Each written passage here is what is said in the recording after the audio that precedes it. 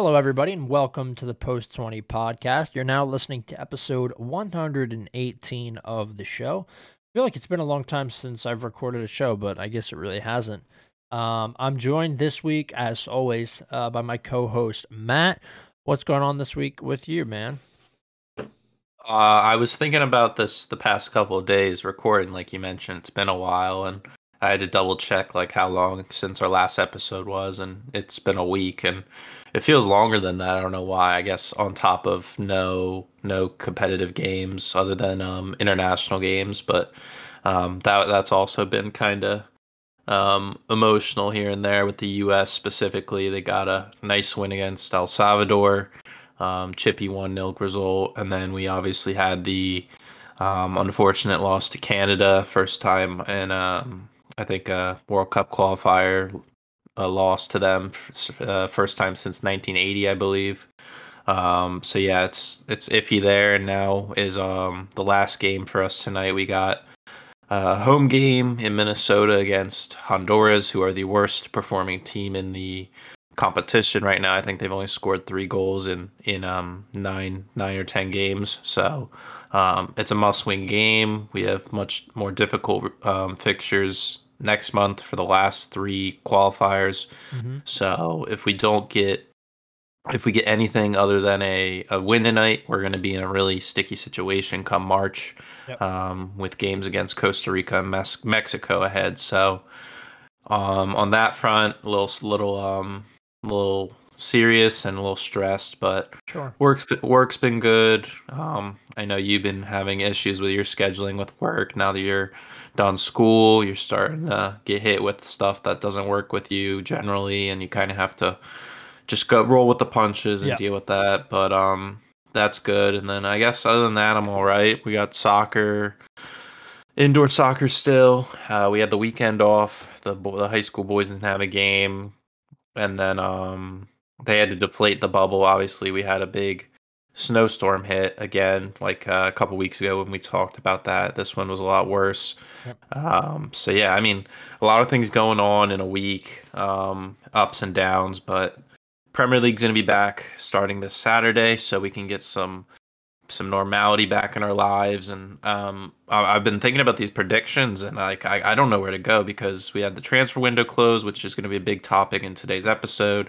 A lot of teams, I shouldn't say a lot of teams, certain teams made a lot of moves, other teams didn't do very much, if not anything.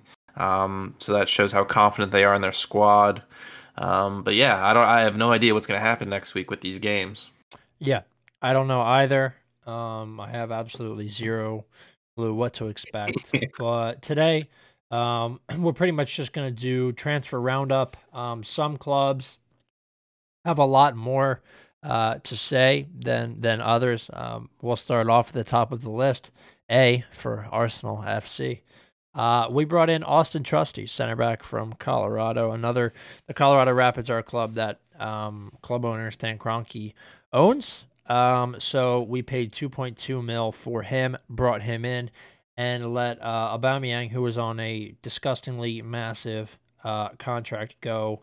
Not on a loan or anything like that, but free. We just let him walk for free. Because Barcelona are in dire straits and can't even register the players that they do have. So that's good. It's cool. It's great that Arsenal let somebody like that go instead of finding maybe another potential spot for him to land where we could have got at least a little bit of money. But I'm happy that we don't have him on the wage bill because his wages were really, really high, especially for a guy who wasn't playing. Arsenal needs to find a striker. I don't think that we have anybody right now because Lacazette's going to leave in the summer. He's going to go back to Lyon. That seems to be what everybody's saying. We don't have a guy that can really slot in there. Maybe Martinelli, but I really think he's been great on the left wing. So I don't really want to see that happening. Arsenal needed to do a lot more, and I think this lack of depth is going to really, really hurt them, actually. This was a terrible, awful transfer window for them. Yeah, I'd say congrats to Trusty, Yep. former Philadelphia Union player. Uh-huh. He makes a move there, but I think he won't join them until July. Yep. So he'll start the season in the MLS, starting next month. Actually, the MLS is going to kick off. So he's probably in training camp right now in Florida or somewhere, as well as Matt Turner from the Revolution, New England Revolution. So two Americans coming in the summer, which is nice to see. Get more European quality out of them. The Aubameyang situation, it was kind of like he just showed up there and was trying to force a move a little bit. Yep. It came down to the final hour where um, the president for Barcelona had to come out and say it's still on. We're working things through. He obviously took a pay cut from what his Arsenal wages were for Barcelona, like a lot of the other players there did to be registered, such as Adama Traore joined, Fernan Torres, and now Aubameyang. So they bring in three players from the Premier League to their side now, and Xavi's bringing in a lot of quality into their team. So he's trying to get that Barcelona dominance back in La Liga, which I think they're a little bit behind in the league table, up there with Atleti and Real Madrid. So it should be interesting on their front. I don't know. I think it's a good move with Aubameyang leaving. I think from what I've heard that with the remainder of his contract, for what it was, they're saving 25 million pounds, Yep. which can go a long way into the summertime. Where I mean, it's a given, like you mentioned with Lacazette leaving. There were talks of Nketiah potentially going to a Newcastle or a West Ham or another club in the Premier League who needs striker reinforcement. So it's a given that they will be in the market for a striker come the summertime.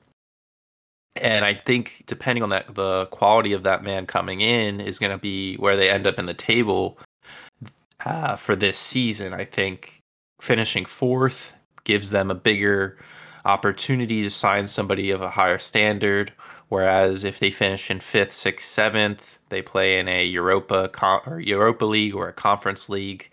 I don't think they'll have as much negotiation leverage with players. So it doesn't help that they didn't bring anybody in. They let a couple more players leave than they did have come in. Obviously, Maitland-Niles left earlier to Roma on loan. Callum Chambers left to Aston Villa on a free. So you're losing depth with a team that has dealt with injury issues with Tierney. Xhaka's suspension. We know Partey is a big injury guy. So it's going to be a struggle to the end of the year. It's a good thing that they aren't in any European competition this year. They're out of the League Cup. They only have the FA Cup this weekend, so they have two competitions they're playing in. They cannot afford anybody to get hurt because they have to finish top four. That's a given, and we'll get to the other teams later on, obviously, but it's a good thing the other teams around them, their rivals, didn't bolster their squads either. Yeah, absolutely. And I mean, I'm just so disappointed. I want to move on because I've just been sad for like days now at this point. Okay, Aston Villa bringing in Luca Digne, Callum Chambers, as we mentioned. Coutinho, who's been there and has been registered. He's played a couple of games for them at this point. And then Robin Olsen, the goalkeeper, the Swedish goalkeeper, came in from AS Roma as well. I think these are all moves that strengthen Villa. Chambers going to be, I would say, mostly a depth option, probably going to be coming off the bench. I think that was fine. And then in terms of losses, Wesley's been sent out to Internacional, the Brazilian club. That's the center forward. Doesn't get a ton of time for them. Anwar El Ghazi loaned out to Everton as well. And then it looks like they got rid of Target as well. He is with Newcastle now, correct? Yep, that was a big move on deadline day. We'll talk more about that when we get to Newcastle. But obviously, bringing in Digne, a top quality, proven fullback in the Premier League, it's hard to come by. He's a guy that's been high in the assist category for the past few seasons, up there with Robertson and Trent, which is a nice group to be with. They bring in Coutinho. That shows the pull that Steven Gerrard has in the world of football. He can bring in top quality guys just for his stature and reputation from playing. And they have a nice squad. Chambers is like a fifth in the depth charts. I think we'd agree on in that team behind Mings, Konza, and Courtney Hawes. I think he's right there. Robin Olsen, obviously, he's played with Everton in the past, backing up Pickford and Begovic for a little bit. He's a nice signing for them, a little depth there behind Martinez, who's a top quality goalie. So I think Gerrard's created a nice squad. They have a good balance in the team. Um, I would say their holding mid spot is kind of weak. They only have Douglas Luiz there. They can play John McGinn there at times, but I feel like that's their weakest spot on the pitch right now. Um, and a striker as well. Ings and Watkins aren't popping off. They're not the highest scoring team in the league, but their defense is making up for that as a counterbalance there. So I think overall, Aston Villa was one of the more busier clubs in this window, and I think they did a very nice job. Yeah, absolutely. I agree. For a team that needed to strengthen things up and get some depth on the bench, I would say that was a really, really nice move for them. Brentford, people they brought in. We're not going to talk about who they lent out because it really wasn't worth anything. Jonas Lossell, the goalkeeper from Midtjylland, coming in on loan, and then Christian Eriksen as well, who's been, I think he was cut from Inter. Yeah. So he transferred in. Well, I guess he signed as a free agent, really. Yep. So they don't have to. They're just paying him his wages. The club didn't have to spend anything on him in terms of transferring cash to another club. So that's cool. We'll see if Ericsson fits in there. We'll see what he looks like. I mean, I think Brentford probably needed to do more, but I suppose their transfer budget is not necessarily flush. I guess that's probably the word I would use. Yeah, I think they spent most of it in the summertime, like a lot of the other promoted teams did, or the other two, I should say. But I think out of all these teams, Eriksen's probably one of the better signings. We know he's well proven in this league. We're harping on points we made in the past window, or the past episodes, I should say. But I think overall, he's one of the better signings that they've made, and it fits the mold of the club. Obviously, we know Wolves. Comparing other clubs that have an identity. They're a Portuguese-driven club, where Brentford we're seeing now is a Danish side. Nordic clubs or Nordic region players come there a lot, with obviously the manager being Danish. So I think it's a good fit for him. It's nice to see him back. We, like Evan mentioned in last week's episode, the week before, he hasn't played a competitive match since the Euros where he had that incident, but they'll have a lot of time for him to train. We'll see if he's in action in this FA Cup game this weekend that they have. And then they come right back into the gauntlet. They play Man City, the first game back in the league. So it should be interesting to see the amount of time he's given, if he's on restricted minutes or not. But I think since he's backed medically, I think he should be at full strength. Yeah, sure. Okay, let's move on. Brighton and Hove Albion. Really nothing to talk about here. They did bring in Kasper Kozlowski from Pogoń Szczecin. That's I believe, Polish club. He is a Polish player. They paid 12 million USD for him. Central midfielder, only 18 years old, so he's going to be coming in and I'm sure learning from some of the older guys they have in the midfield there. They also brought in Dennis Undav, a center forward from Union SG, a German player. They paid almost 8 mil for him. He's a center forward. So looking for maybe another option. I'm not sure. I think they loaned Kozlowski back out to actually Union SG. And then Undav looks like he was loaned back out as well. So neither of those guys are going to be playing for Brighton immediately. But it seems like maybe the younger guy, the 18-year-old, I'm not familiar with the way that he plays, where he plays, how he plays. But I'm sure they're just going to hope that he slots in there when some of the older guys move out of the Brighton midfield. Yeah, it seems like he's made 6 caps for the Polish national team. So at 18 years of age, he's already played international ball at the senior level, which is good. A Great. good sign for Brighton. That's good to bring in players with that type of experience, like a couple other clubs have made, bringing in international repped players. The Undev, the striker they brought in, it seems like he could be good depth for Mupai and Welbeck. But obviously, as you mentioned, both of them were loaned out. They did let Dan Burn go for about $16.5 million to Newcastle. He was a big pain, I'll say, for Lukaku to deal with those two times that we played them. He was good to man mark players, and he's one of the taller players in the league. So he's a big brute. That'll be a good signing for Newcastle. He has a lot of Premier League experience. He is a from Newcastle, so Newcastle is his boyhood club. So I'm sure that's a dream come true for him. But I think it's a big loss for Brighton because he played a good role for them, especially with Lewis Dunk, their captain, out for that long time. But now that he's back, he can kind of fill back that role. And it should be interesting to see how they do without him, that type of style, because he's a big figure piece in how they play defensively. Yeah, that's certainly a loss for Brighton. Okay, Burnley FC.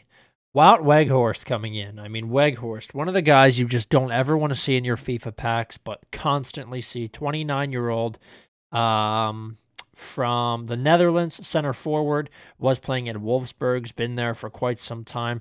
Burnley paying 15.4 to bring him in. I mean, the guy is, I don't know, he's not fast. I think 6'6". he's a big bastard. A little bit of a Peter Crouch light, except not as quick as Peter Crouch was, and he wasn't that quick. So I don't know how I feel about this move. Of course, Chris Wood, their ex-center forward, did move out to Newcastle for 33 mil. So they're getting a replacement who's a year younger and is kind of similar in terms of the way he moves on the pitch. For about half the rate. So I'd say it's probably good business. Their transfer record, they come out 17.6 million ahead. But I would have probably liked to see Burnley go for a younger, pacier option. I suppose there wasn't all that much on the table, though. I'm on the opposite side of the spectrum there. I think this is a phenomenal signing for them. He's a bigger target than Chris Wood. Yeah. 6'6". Very few players in the league are going to be able to match him in the air, and that is the definition of Burnley: is crosses whipped into the box. True. He is proven in the Bundesliga, playing 118 matches. He has scored 59 and assisted 20, so that's 79 goal contributions in 118 matches over his 4 years at Wolfsburg. That's a good return.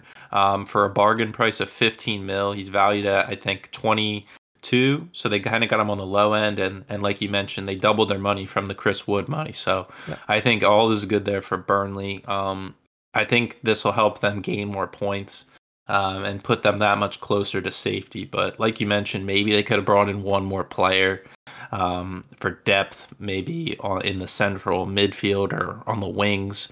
But we still are waiting for Cornet to be back at 100% fitness. Yep. So he brings in that small speedster type of profile. You bring in Weghorst, who's the big man target, who will head balls in and will dominate the box on set pieces. You have him, Ben Mee, and James Tarkowski in the box. That's a menacing trio for any type of set piece that teams have to deal with. So it should be interesting these next couple games how he gels into the side, and we'll see them back. They'll be the first game this Saturday against a Watford side who is a rival of theirs when it comes down to the league table. Yeah, should be interesting. Okay, Chelsea. Another quiet one, just like Arsenal, except they didn't really send anybody out. Lewis Baker, a 26-year-old central midfielder, joined Stoke City from Chelsea for 2.7. Well, his market value is 2.7 mil. The fee was undisclosed, and they didn't bring anybody in. So Matt Nice kind of agreed that Chelsea are pretty much solid right now in terms of depth, and this really isn't that big of a deal that they didn't bring anybody in. So we'll move on to Crystal Palace. They, of course, brought in Mateta, who you've seen play for them already for 12.1 million from Mainz. And then Luke Plange, a center forward, came in from Derby as well. He's 19 years old. They loaned him back out to Derby immediately. So nothing crazy there. I'll say they had a big loss when it came down to Van de Beek. Them and Everton, who we're getting to next, who's probably one of the more active clubs in this window, were vying for his signature, and I think that's a big loss for them. But he would have been great in that middle there. It could have been Gallagher Van de Beek and Kouyaté. That could have been a nice little trio for them in there. But that Mateta deal, they just made his loan deal permanent on that. They just bought him with that buy option, I think. But he's provided good coverage for those AFCON players that have been out over the past couple weeks. So I think it's a decent move for him. He's earned that. And yeah, I think Palace is in a decent. I think they've done enough business over the summer to be comfortable to stay in the league. Yeah, I would have to agree with you. I think they've done pretty much just enough. They definitely do need work in terms of a coaching sense, but hopefully Frank will be able to do that for them. We'll move on to them. Vitaly Mykolenko coming in from Dynamo Kiev, a left back. So I actually didn't even know this happened. When did that happen? Yeah, it must have been on Deadline day? deadline day or the day before, but yeah, he's played his whole career for Yeah, for Kiev. Kiev. He's gone through the ranks of the youth academy, and That'll be all so right. he's going to fill in for Luca Dean. Obviously, that's a big move for him. We'll see if he can get acclimated right away. We talked about Nate Peterson coming from Rangers. El Ghazi, you mentioned from Villa, he's in there now, and then we mentioned the Van de Beek, and as well as Dele Alli, who was mentioned by Frank Lampard. Obviously, on deadline day, he signed as the new manager. So Frank steps up back into the Premier League. This time he's rocking blue again, but this time in Merseyside. Yep. So that should be interesting. I looked at the calendar, and he does play Chelsea the end of April, so he will be playing us again. That should be interesting to see how he does. But in the immediate future, they come up against Newcastle right away, and Frank always was a big fan from Dele Alli, and I think he can kind of resurrect his career a little bit. And I do too. in my mind, I kind of see Dele Alli and Frank's partnership going how Mason Mounts was with Frank at Derby. That was like his go-to guy when it came down to attacking things. Dele's played majority of his time, especially when he was playing well and successfully as like a shadow striker behind Kane. He could probably do that here with DCL. Obviously, not the same type of player as Harry Kane, but I think he's got enough supporting players around him, like Damari Gray, an experienced Andros Townsend, Alan Decore, and now Donny van de Beek behind him. I think there's enough supportive roles around him for him to succeed. So I think Everton did decent enough business to keep them in the league and get away from that relegation scrap. But we'll have to see in these next couple games because they are must-win games against Newcastle and other teams around them. Yeah. Okay, let's move on. Leeds. Nobody Nothing. in. Cody Nothing. Drama out to Cardiff on loan. Leicester City. Nobody in. Philip Benkovic out on loan. Actually, that was a free to Udinese, so he's out as well. Liverpool, not a lot done. Luis Diaz comes in from Porto for 44 million. He's a left winger. That is a great signing for them. Nat Phillips out, the center back, the young center back, out to Bournemouth on loan, and then Nico Williams, the right back, out to Fulham on loan. Both of those really good moves in terms of development, I think. And Liverpool shouldn't miss them, barring a collapse in health back there in their back line. They're going to have to hope that nothing happens because those guys have been used. They've been used this season even when things were stressed because of COVID and injuries. So they have to hope that doesn't happen again.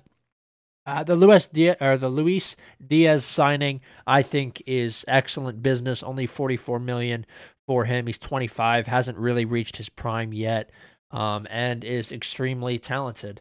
They were looking at another player from Porto. His name is escaping me right now. It didn't get done. Or was that the Fulham guy they were looking at? Yeah, the Zhao something. Yeah, yeah. So, yeah, from 19-year-old Portuguese player. Yes. Yeah, it didn't cross the line. I think it was coming down to they were going to buy him and then loan him back to Fulham Yes. for the remainder of the year, but they just couldn't get all the details done. The paperwork wasn't submitted in time, they said. So it seemed like the deal had been agreed and that it will go through in the summer, but they couldn't get things in time, which is not great. So yeah, What's up? Yeah, I'll say the Diaz thing.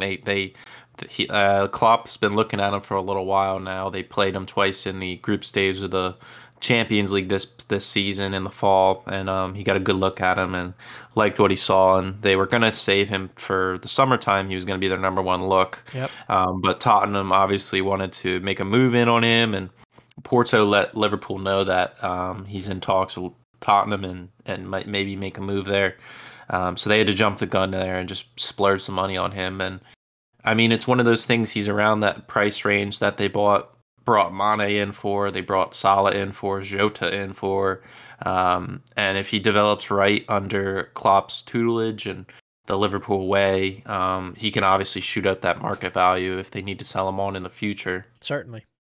Yeah, so good moves for Liverpool. We'll move on to Manchester City, who actually only brought in one player, Julian Alvarez, who I've heard nothing but sensational things about. Young guy, 22, Argentinian center forward from River Plate. They loaned him right back out so he can continue to play in the side where he's grown. I think that's probably great business. He's a traditional number 9, probably going to be utilized soon enough. And look at their last Argentinian striker. One of the best Premier League strikers I've ever had the pleasure of watching. So they can only hope that it'll pan out the same way. I think that's a tremendous move. Only paying 18.7 mil for him is great business. River Plate known for their excellent player development as well. So that's a really nice move for them. Out, of course, Ferran Torres went to Barcelona for 60.5 mil. So much for such a young, unproven talent, I think. Pat Roberts out, Philippe Sandler out, Eric Palmer Brown out, Alvarez loaned back out, which I told you guys, and then that Luka Ilic guy, he has been loaned out to Troyes. He's a 22-year-old Serbian attacking midfielder, he wasn't loaned out, he was sold, and I've heard his name in a few people's mouths as well. I don't have a ton to tell you about him, but he is now gone. Yeah, that Alvarez they said won the Player of the Year in Yes, South he did. America, so he's a highly proven guy in South America. But it'll be interesting to see if he has the same sort of impact that Jesus did when he originally came to Man City 3-4 years ago. And I mean, they already have a stacked attack, so it'll be interesting to see how he fits into the side. Maybe they loan him out again next year. It'll be interesting to see what they can do with him because he obviously is a center forward. So I don't know. And we don't know how long Pep's going to be there. He's obviously looking to leave within the next couple of years. So it'll be interesting to see how they utilize him. Yeah, absolutely. Okay, Manchester United, nobody new in. Well, no, actually one person in. Mason Greenwood in prison. Arrested and then arrested again. For it seems like raping. It seems like rape to me, pretty much. I don't know if you've seen the evidence. I'd be willing to pretty much say not looking great for him. We've seen all this. Oh, I lost you. You're laid out. FIFA's removed him from. Oh, you get my back. I have you Hello? back now. Yes, I have you back. Oh, apologies. That's all right. Yeah, they removed him from the video game FIFA, so he's completely out of the game. We talked about sponsors, and so Nike pulled out. Yep. All the other sponsors he's had. So his career for the time being is indefinitely done. Yeah. Which is sad to see because he was such a highly expected talent to do very good things, and it just shows you what like one incident can change your whole life, and you need to stay on the right path. So. It's really sad to see, but you get what you deserve. Yeah. Other exits we saw Martial leaving for Sevilla on loan. Diallo goes to Rangers, and obviously Van de Beek, and they sent Tuanzebe out on loan again, this time to Napoli, after not doing so well at Aston Villa. So, I mean, we'll get. I want to ask about this later, but I mean, Man U, out of all the teams, thinned out their squad the most. They have even less players now, especially in the attack front. So it'll be interesting to see what they can do. And we saw Lingard was had talks with Newcastle and West Ham, but the club didn't want to let him go. Obviously, now we know after letting three players in his position leave now, whether it was to another club or to jail.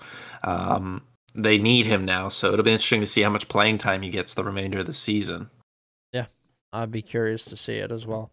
I think the Van de Beek move to Everton is going to be so good for Van de Beek's career. He's still so young. And the Diallo thing is great too. I think both of those guys have so much to offer. And honestly, United are a complete clown show for letting either of them go out.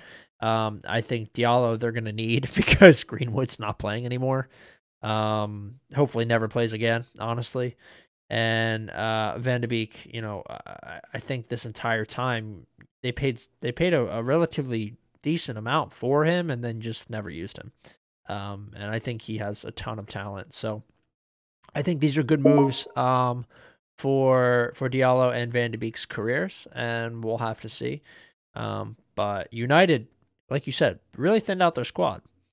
Okay, Newcastle. This is where a lot of business was done. Bringing in Bruno Guimaraes from Lyon for 46.3 million. This was after it stalled a few times, and Arsenal were supposedly asking. Of course, we didn't get him. Chris Wood, he came in as well for 33. Kieran Trippier in from Atletico Madrid for 16.5. Dan Burn in from Brighton for 16.5 as well. And then Matt Target in on loan from Aston Villa. I think these are all fantastic moves. Yeah, I don't know about the Chris Wood one. I don't No, know not that how. one. You're right. That one sucks. Yeah, I don't know about that one. We'll see what happens when Callum Wilson comes back later this month from injury, how he works into the side. Yeah. But obviously, I think the bargain of the market was Bruno Guimaraes. I'll just call him BG. Yep. I think BG was probably the best signing. He's in the Brazil national team. He'll probably be going to the World Cup, depending on if Newcastle can stay in the Premier League or not. Trippier, we already know from the beginning of the window, was a great signing at fullback, and we said Dan Burn target already, so they reassured their back line. You pretty much could say they have a full new back line. They're all English now. If you think about it, you got Trippier, Burn, Lascelles, and Target, so it's a full English back line. Chris Woods, I don't know. It's iffy because you have St. Max and Willock and all these guys that are decent with their feet and can create a lot of things on the ground, where Chris Wood isn't very well known for his foot skills. He's only known for his head. So it'll be interesting to see what he does, but I don't know. It should be interesting. I know nothing. I've never seen this Bruno Guimaraes play. He's good. He's Nothing solid. but high regards. He's a deep line playmaker who's going to pick out passes. So if he's anything similar to how John Joe Selvey picks out passes, I think they'll be in a very good spot going forward. Yeah, for sure. Longstaff, also, who I've been a hater of, is gone. He left. He's on loan. I think that's his brothers too. Yeah, there's two of them. There's Sean and Matt. Maddie. Yeah, and Maddie's out to Mansfield Town, which is like third tier, I think. Yeah, third or fourth. Yeah, so I mean, well, they also left Jeff Hedrick go to QPR, who club transfer record. So they let him go to QPR, but obviously Bruno Guimaraes is now their highest, I think. Yes. Okay. Norwich letting a ton of guys go out on loan. I mean, Todd Cantwell out. Kind of surprised to let him go out on loan to Bournemouth. He has a relatively high transfer market, 22 million. I thought maybe they would keep him, so that was a little bit surprising to see him get loaned out to Bournemouth. But yeah, I mean, I don't know. Nobody in for Norwich who I figured would try and do something. It's really not great. I think they just spent all their money in the summer. They brought in like 12 players for almost $90 million. So yeah. I think they spent all that promotion money. But yeah, I think Todd Cantwell is a big steal for Bournemouth. We saw sure. Bournemouth and Fulham cleaned up in the loan market, bringing in a lot of these top club top prospects from these top tier teams. And both of those clubs are shooting for promotion this year to come back into the Premier League. Bournemouth, it's been a couple years. Fulham right there with Norwich in the the rubber band clubs going up and back every other year. Yep. So I think it's good business for those championship clubs. For Norwich, I think it's a big L. Yeah, I'd have to agree. Okay. Southampton bringing in one player, Willie Caballero. Oh yeah. Big Willie back in with a Premier League club, getting I guess he the Well, second or third stringer there. they brought him in at the beginning of the window because both of the first two choices were hurt. So he Right. made like two or three appearances. I don't think he's going to play the rest of the season unless a crisis happens. But Yeah. I think he's just there to fill the void. Yeah, that's probably true. Okay. They let Landulu and Sam McQueen go as well. Sam Uh, McQueen, he 26. retired. 26. He Jesus. retired at age 26. How about that? Okay, Tottenham bringing in Rodrigo Bentancur from Juve for 20.9 mil and Dejan Kulusevski in from Juve as well. The loan fee was 11 mil for that one. Swedish national right winger. He's capable of playing striker as well. Looked good in the Euro, and I think is a really, really good move for Tottenham at just age 21. Having a guy that can kind of fill in, on the right or the left or playing striker, especially in a side where you have relatively, not relatively, essentially no depth up top. I think that's a great move. And of course, they let a lot of guys go. Brian Hill, the left winger that they paid a lot for, out on loan to Valencia. Lo Celso out on loan to Villarreal. Dele Alli, a free to Everton, as we talked about. Jack Clark out on loan to Sunderland. And Tanguy and Domblé, who they paid a fuck ton to buy from Lyon, has been loaned back to Lyon and will now probably be purchased again by Lyon in the summertime. So Tottenham kind of getting washed here in this window. 30.34 mil in the red for them. But I think the two people they brought in were good moves for sure.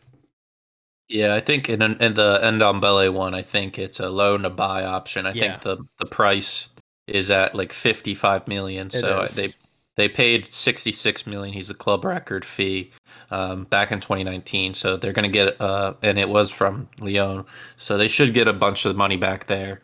Highly touted player. The Giovanni Lo Celso to Villarreal and Brian Gill. We're starting to see the type of players that Conte's been talking about, that he just doesn't see a future in the team, in his team.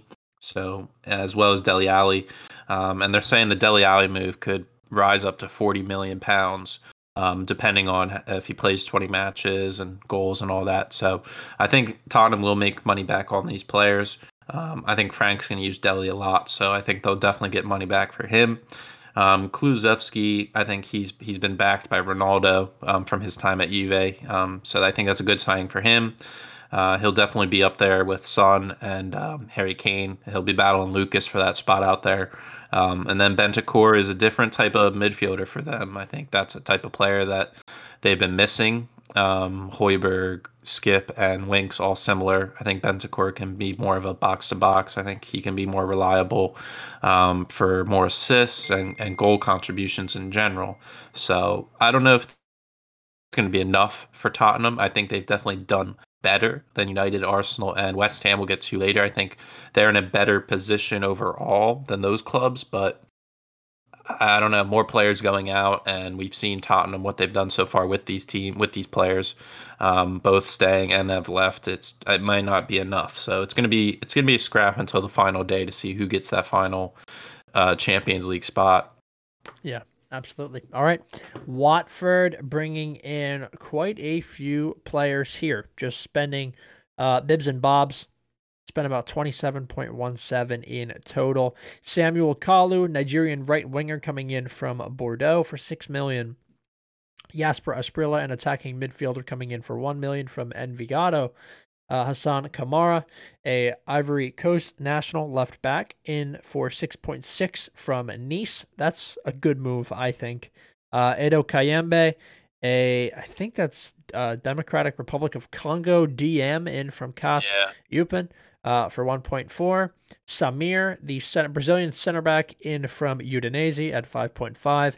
And then Maduka Okoye, the Nigerian goalkeeper from Sparta Rotterdam, coming in for 3.3 million. They loaned Okoye, Pontus Dahlberg, the Swedish keeper, Domingos Quina, and Ozan Tufan, who you'll know his name, loaned those guys back out. So a couple decent moves here for Watford. We'll have to see if they pan out. Not a lot of tape on a lot of these guys. Samuel Kalu, seen a little bit of him. Researched him the other day when I saw that go through, as well as Kamara. I think those are just things that may pan out or may not pan out. You never know if a guy's going to be able to live up to Premier League standards. Both of those guys coming from France. So we'll see. But I think Watford did what they could with what they had to spend, and I'd rather see a club take some risks than just sit on their haunches and do nothing. So we'll see how it pans out, but I think it's better to spend the money if you have it. Yeah, and they also have Roy Hodgson as their new manager, so it'll be interesting to see what he can do. I think since the summer, Watford's brought in at least 18 new players into the club. I'm just guessing on the top of my head because they did spend a bunch of money in the summer, like Norwich did across the board on players. They didn't spend, I think, more than like 12 million on one player, but the main purchases I think that are important here are the defensive ones. You mentioned Kamara and Samir. I think those can be. I think they can do better than what they've had already. I think Kamara is a big increase, or what am I, he's a much better player than Improvement, Danny yeah. Rose. Yeah, he's a big improvement to Danny Rose and whoever else they have out there right now. And I don't know. It's more about them. It's more about them being more solidified in the back and not conceding as much because we know King Dennis up front. They're going to get Sar back. Who else they have? I'm forgetting. There's one other player they have attacking wise. Josh King, who's a good supportive role for those two others that I named. So I think they have enough to stay up. It just depends on if their defense can be resilient enough to keep them in games. So they still haven't kept a clean sheet all year. They're the only team across, I think, the top four tiers in England. They haven't kept a clean sheet. So if they can keep a couple clean sheets, they'll stay up. If it continues, they're going down. Yeah, for sure. All right, let's move on. West Ham not bringing anybody in. I thought this was a little bit surprising, but they bring no one in. Frederick Alves, center back. He is Danish, he's Danish. They get rid of him, transferred him to Brøndby IF, and then Connor Coventry loaned out to MK Dons. Nothing of note there. Wolverhampton bringing in Chiquinho, Sang Bin Jeong, and Hayo Kawabe. So two signings from Asia, a right winger and a central midfielder. We talked earlier on this season that there really wasn't that many Asian players in the league right now.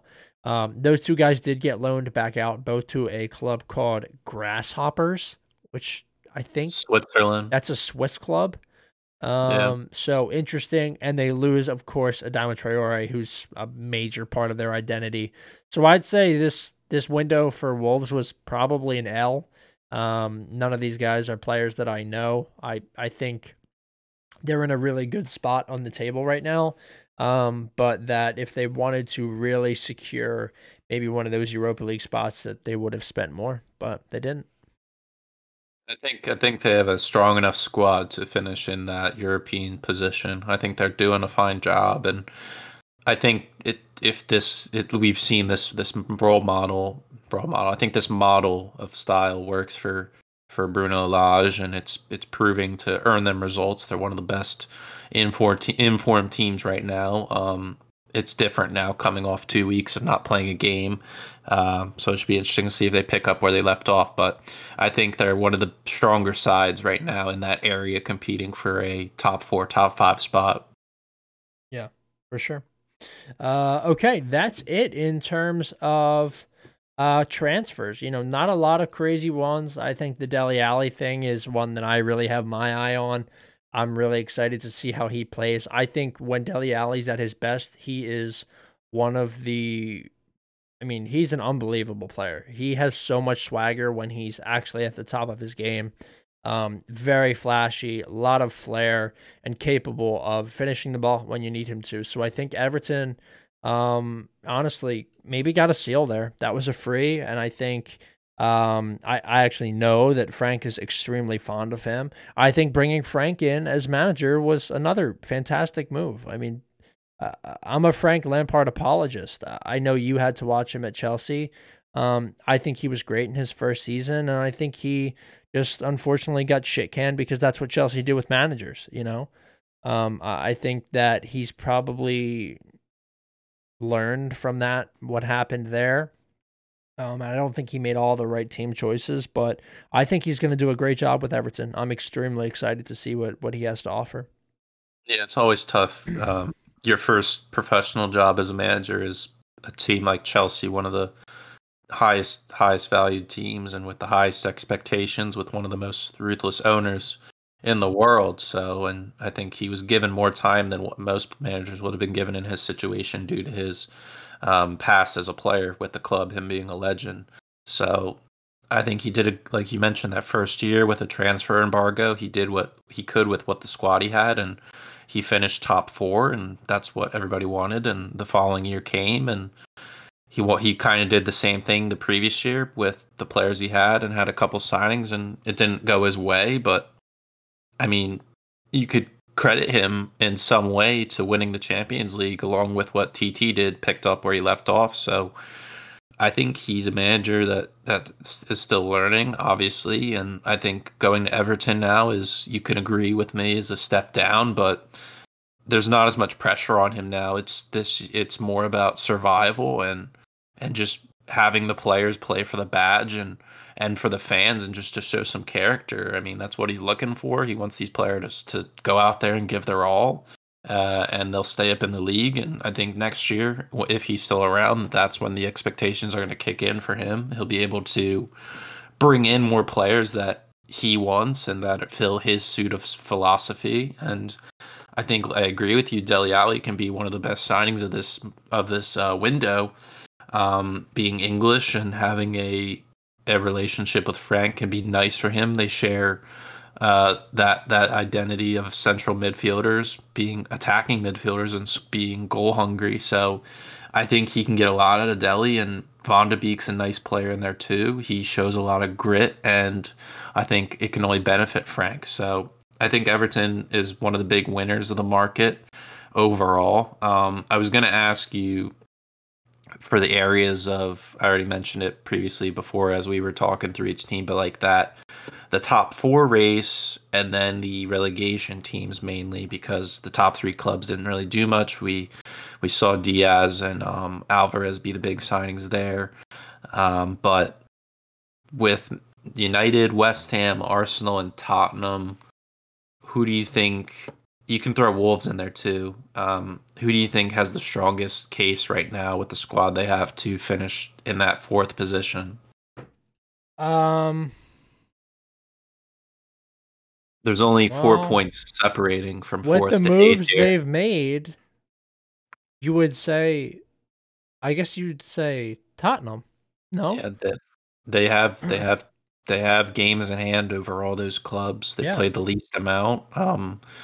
But I mean, we've seen that Chelsea kind of exposed them a little bit in that work rate, and I mean that's a hard comparison Yeah. because not every team's like Chelsea, and we still have that London derby to come, and that could prove to be a pivotal match in the year. Yeah. With both of you guys tied on points right now, but yeah, I can definitely see Tottenham. I think I like Tottenham. United, who are in fourth, I think those are the odds I like the least. Yeah, I don't think they're good. I don't think they're a very good side at all. I think West Ham is in the weakest position right now. Yeah. Obviously, I would say Arsenal or Tottenham, and Tottenham probably first. yeah, I think I'd have to lean more towards United Yeah. because I think Ronaldo is just that clutch factor, and We'll now see. that they've shrunken the squad, now you have a more concentrated unit of players that will consistently play week in and week out. It's not going to be as much rotation for Ragnick to make now that Those if they played that 4-2-3-1 or whatever they do, I think obviously Bruno's a given in the middle, but now you have a solidified four out there on the wings with Sancho, Rashford, Elanga, and Lingard now. So I think they have a good mix there to play week in and week out. It's all going to depend on the holding mids and how they do, and we know how that's going to be. They're going to have their ups and downs. It's not like they're going to steamroll the rest of the year. They're going to have their flops against a Crystal Palace or a Burnley. We know it's going to happen, but I think they now that they've not strengthened their squad, but solidified it. I think they're in a better position than the rest. Yeah. I don't know, man. United, they scare me. Yeah, it's They tough. just scare me. As I was saying that, it was kind of tough for me to say They that. stink. So like something just smells there. Something's not right. Do you think we could see a Leicester bounce back? No. I think that they're going to start to get guys back from injury, but I don't think they finish much better than maybe 8th or ninth. I mean, Okay. Wolves just look so much better than those two teams, but even the three teams below them. They've looked Yeah. so much better than Brighton, and they're a wild card. Leicester City have been a wild card, but are probably erring on the side of been shit. And then Villa, same thing. I think that they've been disappointing. I don't think the Gerrard appointment is necessarily going to fix all of their problems. I don't want to blame Stevie G at all. I think he's done what he can. But yeah, that 4 spot is going to be fought over for sure this year. I know Tottenham have a ton of points in hand, but I think I'm not sold on how Arsenal are going to look after this long break. I'm really not. I worry. And not having brought anybody in could be really good for them, or it could be really bad for them. I'm not sure yet. They do play really well as a unit. I mean, Mikel had them playing extremely well for a couple weeks in a row there. So I'm hoping that they can string some results here. 3 wins in the last 5. Pretty good. Same as Tottenham, actually. Same exact form. So we'll see. But 4 will be a fight this season. Yeah. And then on the other end, I'd say I'm more interested in the relegation teams, to be honest, with how that finishes. But I have our predictions here back in August, and I was going to say our bottom threes and see if you agree with them still or if you would change them right now. And I think we're both going to change them after you hear this. But for mine, my bottom 3 in order were Brighton, Norwich, and then Brentford. And then yours are Burnley, Brighton, and Norwich. So out of those 3 teams, would you take anybody out, and who would you put in there currently after the markets and everything's going on? I had Burnley, Brighton, and Norwich. Yeah, those were your 3 in that order. Okay. Well, Brighton are obviously going to stay up. I was way off there. Yeah. I think Burnley goes down. I think Norwich goes down. And I think Watford goes down, and I think Newcastle escape. Yes, because your 15 to 17 is Newcastle, Watford, Brentford. So I think you did a good job in that area. I was close. So you put Watford instead of Brighton. Yeah. Yeah. Yeah, I would keep Norwich there.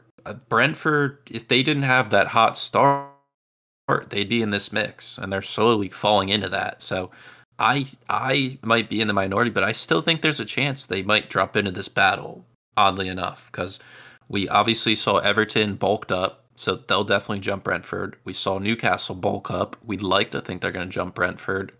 So that drops them down into that bottom 5 area. So I don't think they're out of the woods yet, me personally. But My phone. I was like, Shrek. Oh my god, I know. Obviously, I'm going to keep Norwich in there. We said Brighton's safe. I do think Burnley are going to make it out. I think they make it out alive. So I think I'm going to keep Brentford in there and Norwich. And I think I'm going to go with you. I might drop Watford in there as well. I just don't think they've spent their money I can't say they haven't spent their money wisely. They've tried their best, like you said. I'd rather them spend the money than just not do anything. They've tried, but I don't think it's good enough. So I think we can agree on Watford there. But yeah, those are the ones I wanted to ask you about, and I think it's funny. This is the first time I looked at our predictions in a while, and I think we have a couple teams in the right spots, and there's other teams that are like Brighton. We have there are pretty far off, but I remember last year in our predictions, I had West Ham finishing dead last, and then they came in sixth. So, and then obviously you guys, everybody listening, and Evan, know I know nothing about West Ham with my prediction record. So that yeah, you don't when it comes to West Ham, don't ask me. But I think yeah, I think we're good there, and we can move on to the predictions for these upcoming games, which I'm very hyped about. Yeah. Okay, so let's run into these. I'm excited for things to get back. We have 2, 4, 6, 8, 9 games to no 10 actually because there's a game on the 5th. 10 games. Burnley versus Watford is the first game. This one stinks. I'm going with a draw. I want nothing to do with it. Yeah, we talk about teams being not haven't played in a while. Burnley have only played 18 games up to this point, whereas Chelsea have played 24. So that shows the amount of games they played. The last two games these teams played in the league, Burnley were the victors, both in shutouts, 3-0 and 1-0 respectively. Um, Very low scoring affairs most of the time, but I think Watford need time. We obviously know about the new manager bounce back. There's always an effect there. I think Watford are going to have a lot of chances in this game. Burnley are going to be very solid. It's going to come down to set pieces. I think that weak defense. I think Weghorst is going to come out hot right away. So I think Burnley get the dub here. Okay, fair enough. All right, Newcastle versus Everton up next. Oh man, two clubs that have made a lot of moves. A new manager for Everton. I'm gonna ride the boost. I think Frank and his new mob absolutely batter Newcastle. I love Everton to win this game. Yeah, this is the first time these guys are playing this season. They haven't played each other yet, so it should be interesting. The last two times they met, Newcastle were the victors, so they have their number there. It's almost dead even overall in the history books. Everton have won 21 of the meetings, whereas Newcastle have won 20, and it's almost dead even on goals. So it's a very contested game here. It suits it because both of these teams are trying to stay out of the relegation zone. We know Newcastle have done more business. They brought in more players, but I think Everton have brought in players that suit them better. They bulked up that midfield, which I think we can agree on was their weakest spot, especially when it came to injuries. Decore was out for a while, and it showed. I don't know, man. I'm fucking torn here. If Everton haven't been the best at scoring goals, and Newcastle's defense has been the weakest, but I don't know. I think I'm gonna have to go with a draw here. Okay, fair enough. West Ham versus Watford up next. Watford only playing on 3 days of rest. I love West Ham to win this one. Didn't make a ton of moves in the window, but I still think that West Ham are going to come out and play a good game on a lot of rest. See, I feel like Watford aren't going to go on this like long run of L's. They have in their last five they've gotten one draw and four losses. Obviously, Ranieri's gone, but I think I have to agree with you and go. I feel like whatever I say here, it doesn't Right. matter, Yeah, you're and I probably have to. right. You're probably right. It's I don't want to agree with you because I feel like I don't want to say what I'm going to say. I want to go with West Ham You're here, gonna but then mush me. oh my god, I feel like Watford can get something out of this. I think West Ham have been kind of fraudulent. I think I'm going to go with a draw. Okay, you're gonna go with the draw. All right, cool. It literally doesn't matter what I say. I know. Burnley up next. Another one. Just 3 days of rest for these teams for Burnley and Watford. That is, they're taking on Manchester United at Old Trafford, I believe. I'm gonna give this one to United. I'm gonna give them the edge. Yeah, I'm gonna have to agree with you here. I think they're obviously gonna play in the FA Cup. They have FA Cup tie, but Man United's been dominant the last couple games. They played back in December here, and Man United were 3-1 victors, and they looked absolutely great in this game. Burnley were absolutely shot out of the water. Ronaldo getting a goal. McTominay had a nice early goal for himself. I think that was the goal. He took the shot away from Ronaldo, which is one of the ballsiest things you could do. Good, fortunate for him, it went in, but yeah, I think United have Burnley's number. Yeah, for sure. Okay. Norwich City versus Crystal Palace up next. This one I'm giving the edge to Palace. Could see a draw, but I think Palace are just a much, much better team than Norwich right now. Yeah, I'm gonna have to agree with you here. I think the Zaha coming back is gonna be massive. I think he's gonna have to pick up after a disappointing result in the AFCON, getting knocked out in the knockout rounds, unfortunately for Nigeria. But I think he's gonna come back with a fire in his belly. Kouyaté, Senegal. They're in the final, so he'll be playing. I think on the 6th, so a few days before this match is supposed to take place. So he'll be fresh and ready to go. So I think Crystal Palace are going to come out here on top as well. Yeah. Okay. Tottenham versus Southampton up next. Tottenham, I wonder if they'll be showing off their new shinings. I think Tottenham probably have the edge in this game. But I'm actually going to take a draw because something strange is afoot, I think. Yeah, these guys played back in at the end of December as well. This was that match where Southampton took an early lead, and then Salisu got a red card late in the first half, and then it was all Tottenham. Tottenham had a goal VAR'd off from Harry Kane off the slightest of margins, and it was a disappointing result for Tottenham. So I think they're going to want to get this one back. I don't know how big of an impact those signings are going to be immediately. I think Conte has an idea of what he wants after a couple seasons with Inter Milan, playing against Juve, so he knows those players and what they can offer. But I think Southampton's been one of the most resilient teams this year when it comes to defensive shape. So I think I'm going to take a chance here with the Southampton win. I'm just not fully invested in Spurs yet. Yeah, I think that's fair. I'm not either. So, okay, up next, Manchester City versus Brentford. Did these teams tie earlier on in the season? It was a 1-0 Man City win. Okay, so it was a tight one. I'm gonna take City to win in an absolute blowout this time. Brentford used to keep it tight with good clubs. I don't think they're doing that anymore. I'm fully out on Brentford, which I've said many times, but I'm officially fully out for the 10th time on Brentford. I'm taking City to win in a landslide.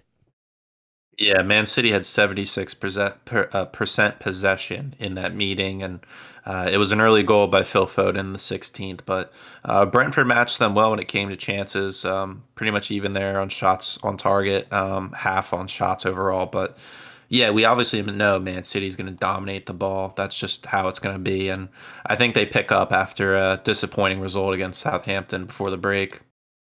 Yeah. Okay. Aston Villa versus Leeds United. That's a good one. Can see it going either way or being a draw. Really hate to pick games like this, but I think I'm going to go with Villa. I just think that they're a more predictable team. It's a more consistent product. You still don't really know what you're going to get with Leeds, although they've been more consistent than they used to be. I'm going to take Villa in a tight one, but smart money is probably on a draw. I think this is a big moment for Coutinho to really spark things I up. agree. It's going to be a very wide open game, and I think with his abilities, he's going to be able to fill in pockets of space left wide open for that man to man system that leads well. Yeah. All right. Liverpool versus Leicester City up next. This game on the 10th. We talked. Matt asked me what I thought about a Leicester comeback. I don't think much of it. I think Liverpool will come out and have a good showing here. Mane will be back from probably winning the African Cup of Nations. So I'm going to take Liverpool. Well, depending on if Egypt wins tomorrow, it could be a Mane Salah final in the I AFCON know. It's on going to be Sunday. awesome. I'm excited for that.